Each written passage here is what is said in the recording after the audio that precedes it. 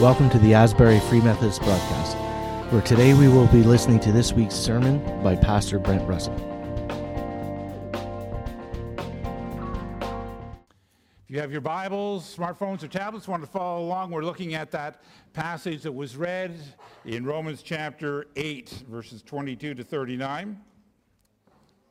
And this is Lenten. It's the second part of Christus Victor, Christ the Victor. You know, according to some articles, Perth is one of the prettiest towns in Ontario. And I believe it. I think it's true. And I'm sure you've noticed, though, that although it's one of the prettiest towns in Ontario, we're not in heaven yet. We still live in a world where hatred is real, despondency is rampant, disease is prevalent, and grief is all too frequent, and things are not always as they should be. We're surrounded by beauty, and yet life is messy. So how then shall we live? Most of you have come to know Jesus. Most of you would testify that Jesus has come into your life and he's made your life better. But you also would say, my life is not perfect. There are areas of struggle and challenge. Jesus is in us, and yet he hasn't fixed all our problems. How then shall we live? Last week, I started the series Christus Victor. Christ is the victor. How is that true when life is hard? That's what we want to take a look at today.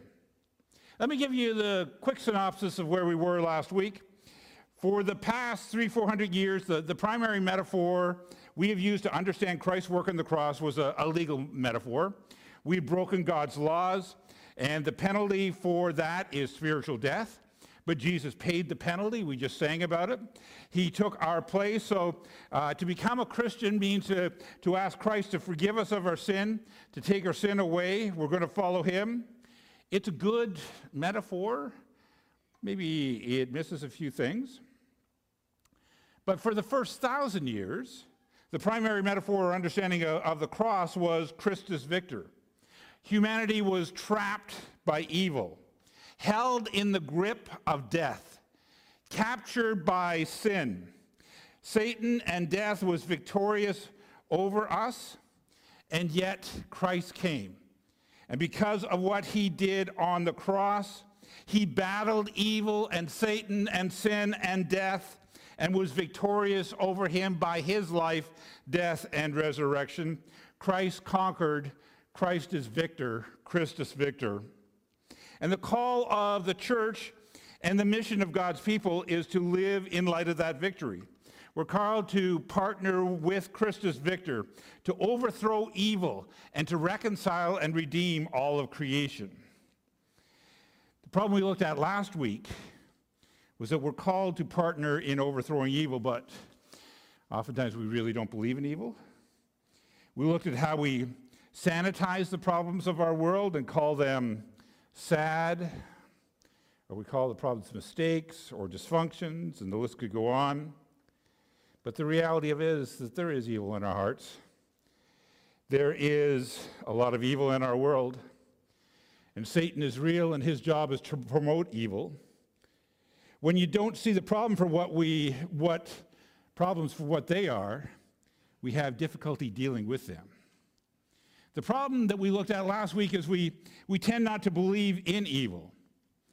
The problem that I want to look at this week is that when we come to believe in evil, it is very easy to get overwhelmed by it and not believe in Christus Victor.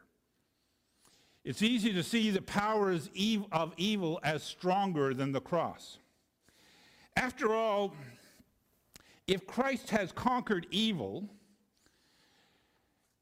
why is there child abuse, alcoholism, drug addiction? I was shocked this week. I was talking to one of the funeral directors here in town at Blair & Sons, and they told me that 1/3 of the funerals are right now are because of suicide or drug overdose in Perth. It's not as it should be. If Christ has conquered evil, why is the Ukraine or Israel or Palestine in the state it is? If Christ has conquered evil, why is there so much relational breakdown? Why are people feeling so lost and isolated and stressed and disconnected? If Christ has conquered evil, why is life so hard sometimes? Well, come with me to Romans chapter 8.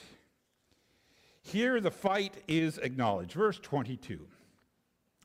And we know that all creation has been groaning, as in the pains of childbirth, right up to the present time. And we believers also groan, even though we have the Holy Spirit in us as a foretaste of future glory. For we long for our bodies to be released from sin and suffering. We too wait with eager hope for the day when Christ will give us our full rights as his adopted children, including the new bodies he has promised us. Paul tells us that evil is a present reality. All creation is groaning. The world is not what it is meant to be. When you see earthquakes and hurricanes and floods and famines, you see creation groaning. When you see death and destruction and decay, you see creation groaning. And the passage goes on to say that even we who are Christians are groaning because, well, life is still a battle. We're waiting and we're hoping and we're longing and we're expecting our deliverance. There is coming a day when we will step into the fullness of our inheritance, when our bodies will be released from sin and suffering, and we'll receive a new body that is whole and without disease. But until that day, we groan. And some of you know what it means to groan. Those of you who are battling with depression or anxiety have felt the inward groaning. Those of you who have come from dysfunctional families and the craziness that comes from that, you know what it means to groan. Those of you who grieve deeply of loss, you know what it means to groan. The older I get, I find myself groaning just standing up. We live in a world full of pain. There are some days when you wake up and you see what God saw when he created the world, you take a look around and say, life is good. And then there are other days and other times when we look around and we say, how long, O Lord, how long? Paul goes on to say we have hope. Romans 8, verse 23. We too wait with eager hope for the day when God will give us our full rights as his adopted children, including the new bodies he has promised us. We were given this hope when we were saved. If we already have something, we don't need to hope for it. But if we look forward to something we don't yet have, we must wait patiently and confidently. We hope because it's not a reality yet. We're not in heaven yet, but we have hope. If you are a follower of Jesus, you have hope. The time is coming when we will cease to groan, where you will know the fullness of your salvation. The passage says it is into this hope that you were saved. You were saved.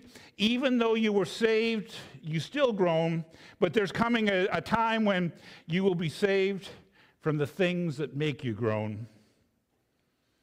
There's a past, a present, and a future to the Christian life. The Bible says you were saved when you gave your heart to Jesus and put your faith in his work and received him into your life and chose to follow him. You were saved. That's what the Bible says. Most of you know what it means to come to Christ. You know what it means to be forgiven of your sin. Of course, you know that there's still a work to be done, but you were saved. But many of you say, I know I was saved, but I know God's still working on me. I'm not perfect, but God's working. God's Spirit is active. He's changing me little by little.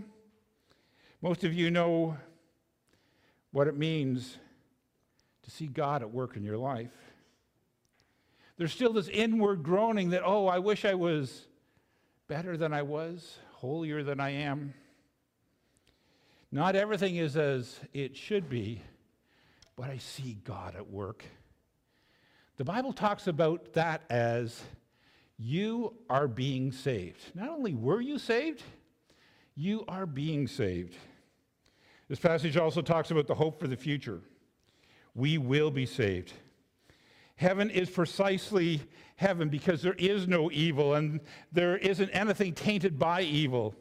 Because of what Christ has done, we can go there, but we're not there yet. So the question is, what do we do in the meantime?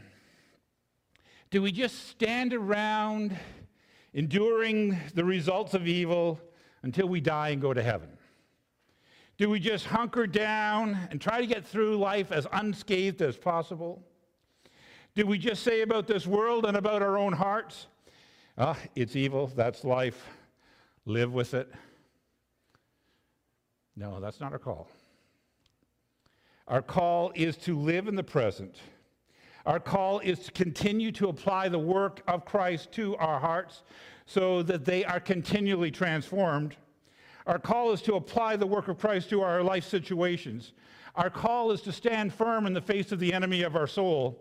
We live in a world where evil is real, where the battle is sometimes fierce, and when you get beat up by a bad marriage, or when you get hit with unfair work practices, when you're challenged by hatred, when you feel your body falling apart, it's easy to feel weak. When your anger is consuming, when your tendency towards greed is overwhelming, when the temptation to be less than ethical is there, it's easy to feel weak. But here's what the Bible says, verse 26. The Holy Spirit helps us in our weaknesses. We don't know what God wants us to pray for, but the Holy Spirit prays for us with groanings that cannot be expressed in words.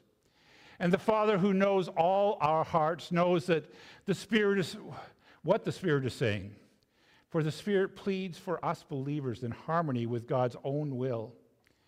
And we know that God causes everything to work together for good for those who love God and are called according to his purposes.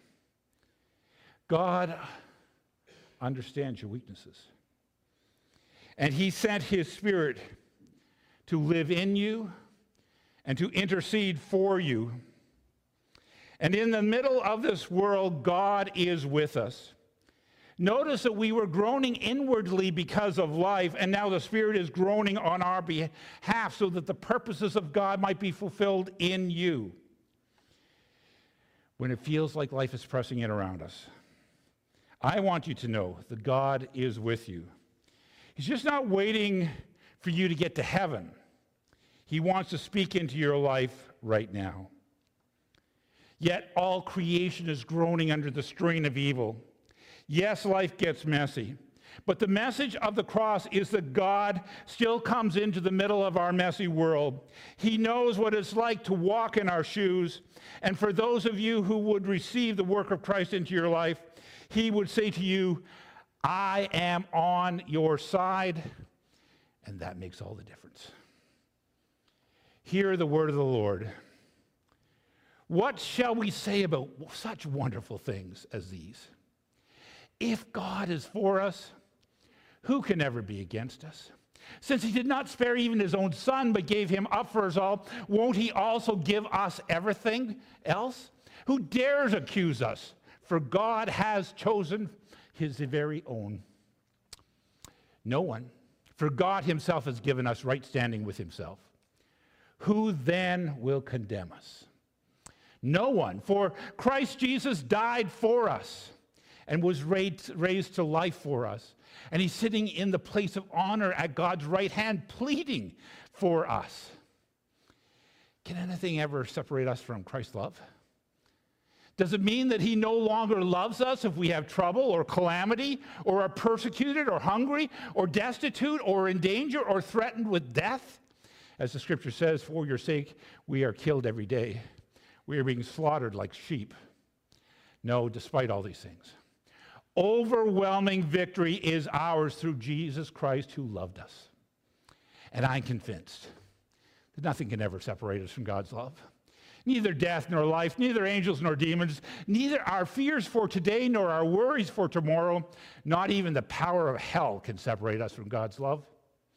No power in the sky above or in the earth below. Indeed, nothing in all creation will ever be able to separate us from the love of God that is revealed in Christ Jesus our Lord. If God is for you, in the middle of a world filled with evil, who can be against you? He makes the difference. There was an old saint back almost a couple thousand years now, 1,800 years. Here, Mileto of Sardis, his description of the meaning of the death and resurrection of Jesus. Here's what he says. But he rose from the dead and mounted up to the heights of heaven. When the Lord had clothed himself with humanity and suffered for the sake of the sufferer, and had been bound for the sake of the imprisoned, and had been judged for the sake of the condemned, and buried for the sake of the one who was buried, he rose up from the dead and cried with a loud voice, "Who is he that contends with me? Let him stand in opposition to me. I set the condemned man free. I gave the dead man life. I raised up, though I had been entombed. Who is my opponent? I am the Christ. I am the one who destroyed death, triumphed over the enemy, and trampled Hades underfoot, and bound the strong one, and carried off man to the heights of heaven. I," he says, "am the Christ." One reason why we're called to identify with Christ in baptism is we're called to identify with this charge on evil. Just as he overthrew the foundations of evil on the cross, the foundations of evil have been overthrown in our lives, but there is still work to do. For our call is to partner with Christus Victor to overthrow evil in our hearts, in our systems, and to hinder the work of the enemy. And the work is not complete yet. Jesus conquered by his work on the cross. But the call is to apply the work of the cross to all of life. I love hearing testimonies around this place. So good. Because I see a lot of evidence of you applying the work of the cross to your life. Some of you were held captive by the things that were done to you in your past. You were prisoner to the evil done against you, but you applied the work of the cross and you learned to forgive. And you watched the Spirit bring new life into your dead heart. And you're no longer a prisoner to your past. That's Christus Victor, Christ the Conqueror. He has given you victory over the shame of your past. I've been watching others of you who are plagued with harmful tendencies or addictions or codependent relationships, unhealthy responses to stress. But you have applied the work of Christ to your life, and there has been a change. Oh, there are places where you can't go and you can't do, but your heart's safe. Christ has conquered. evil doesn't have the same hold on your heart as it used to. I have watched some of you who have been influenced by the systems of this world and the systems that you work at. And because of what you've done in your workplace, it's a better place to work. You have spoken out against wrong, and you've moved the place towards a better place, in a better direction. That's applying the work of the cross to your life. I've watched with some of you who have wrestled spiritually. There are just weird things happening in your life on a spiritual level. Some of you know what it means to feel oppression. You know what it's like to sense the presence of something evil. But you have learned to apply the work of the cross to your life, and Christ in you has won. Christus Victor. Christ is the conqueror. Christ gives us the victory. I see God at work in so many of you, but we're not in heaven yet. The battle of evil is still very real. Some would say the battle is growing more intense. We are still not in heaven, but neither are we powerless in the face of evil. Because of the cross, we have the resources by which to fight. Here, 2 Corinthians chapter 10, it says this, "For though we live in the world, we do not wage war as the world does." The weapons that we fight with are not the weapons of this world. On the contrary, they have divine power to demolish strongholds. Even though we live in a world that is saturated by evil, we do not have to fear, because we have what we need to fight. Jesus died, was raised to life again. With his work on the cross and by the power of the Spirit, we have everything we need to fight, and to fight well. We will not demolish all evil. We don't believe in a utopia in this life. We believe in heaven, and we're not there yet. But we don't believe that evil must be left unchecked. We don't believe that evil needs to reign in our lives, because Christ is victor. And his desire is that his work be applied to our lives. Here's where I think we are as a church. The work of the cross has been done. Christ has conquered. We have been given the power of the cross and invited to carry that power into our hearts and into our world. We've been given the spiritual weapons to demolish strongholds. Even the gates of hell can't stand against us, when we know how to live out the power of the cross. However, I believe we need to become much better at applying the work of the cross to the evil we see around us. So look back at our recent history. I think the North American church has been better at applying a political power than the power of the cross. The church has become adept at renaming evil and then just living with it, instead of calling it what it is and applying the power of the cross to it. It's my belief that we need to reclaim the power of the cross in our lives as well as our world. That's why we do discipleship around here. That's why we ran a set-free retreat last fall, and probably will run one again this fall. The power of the cross does amazing things when it's applied. There is power in the cross. Jesus is Christus Victor. He triumphed over evil, sin, and death. He triumphed over Satan with his work on the cross. Next week, we're going to talk about how we apply the work that was done on the cross to our hearts and to our lives. How do we apply what Jesus did then to our lives now? Jesus wants to do his work in you. So I'd encourage you to come back and see the power of the cross and how it works in you. Let's pray. So Lord, in this time, as we've looked at who you are and what you have done, we are so thankful. Thank you, Lord, for the power of the cross. You are victorious over all. You stand and you say, I am the Christ. And nothing trumps that. So, Lord, in this week, help us to see you at work, triumphing over evil around us. In Jesus' name, amen. Thanks for joining us this week on Asbury Free Methodist Broadcast. Make sure to visit our website at asburyfmperth.com, where you can subscribe and never miss a show. If you'd like this broadcast, you might want to check out our Facebook page, Asbury Free Methodist Church. Until next week, take care and God bless.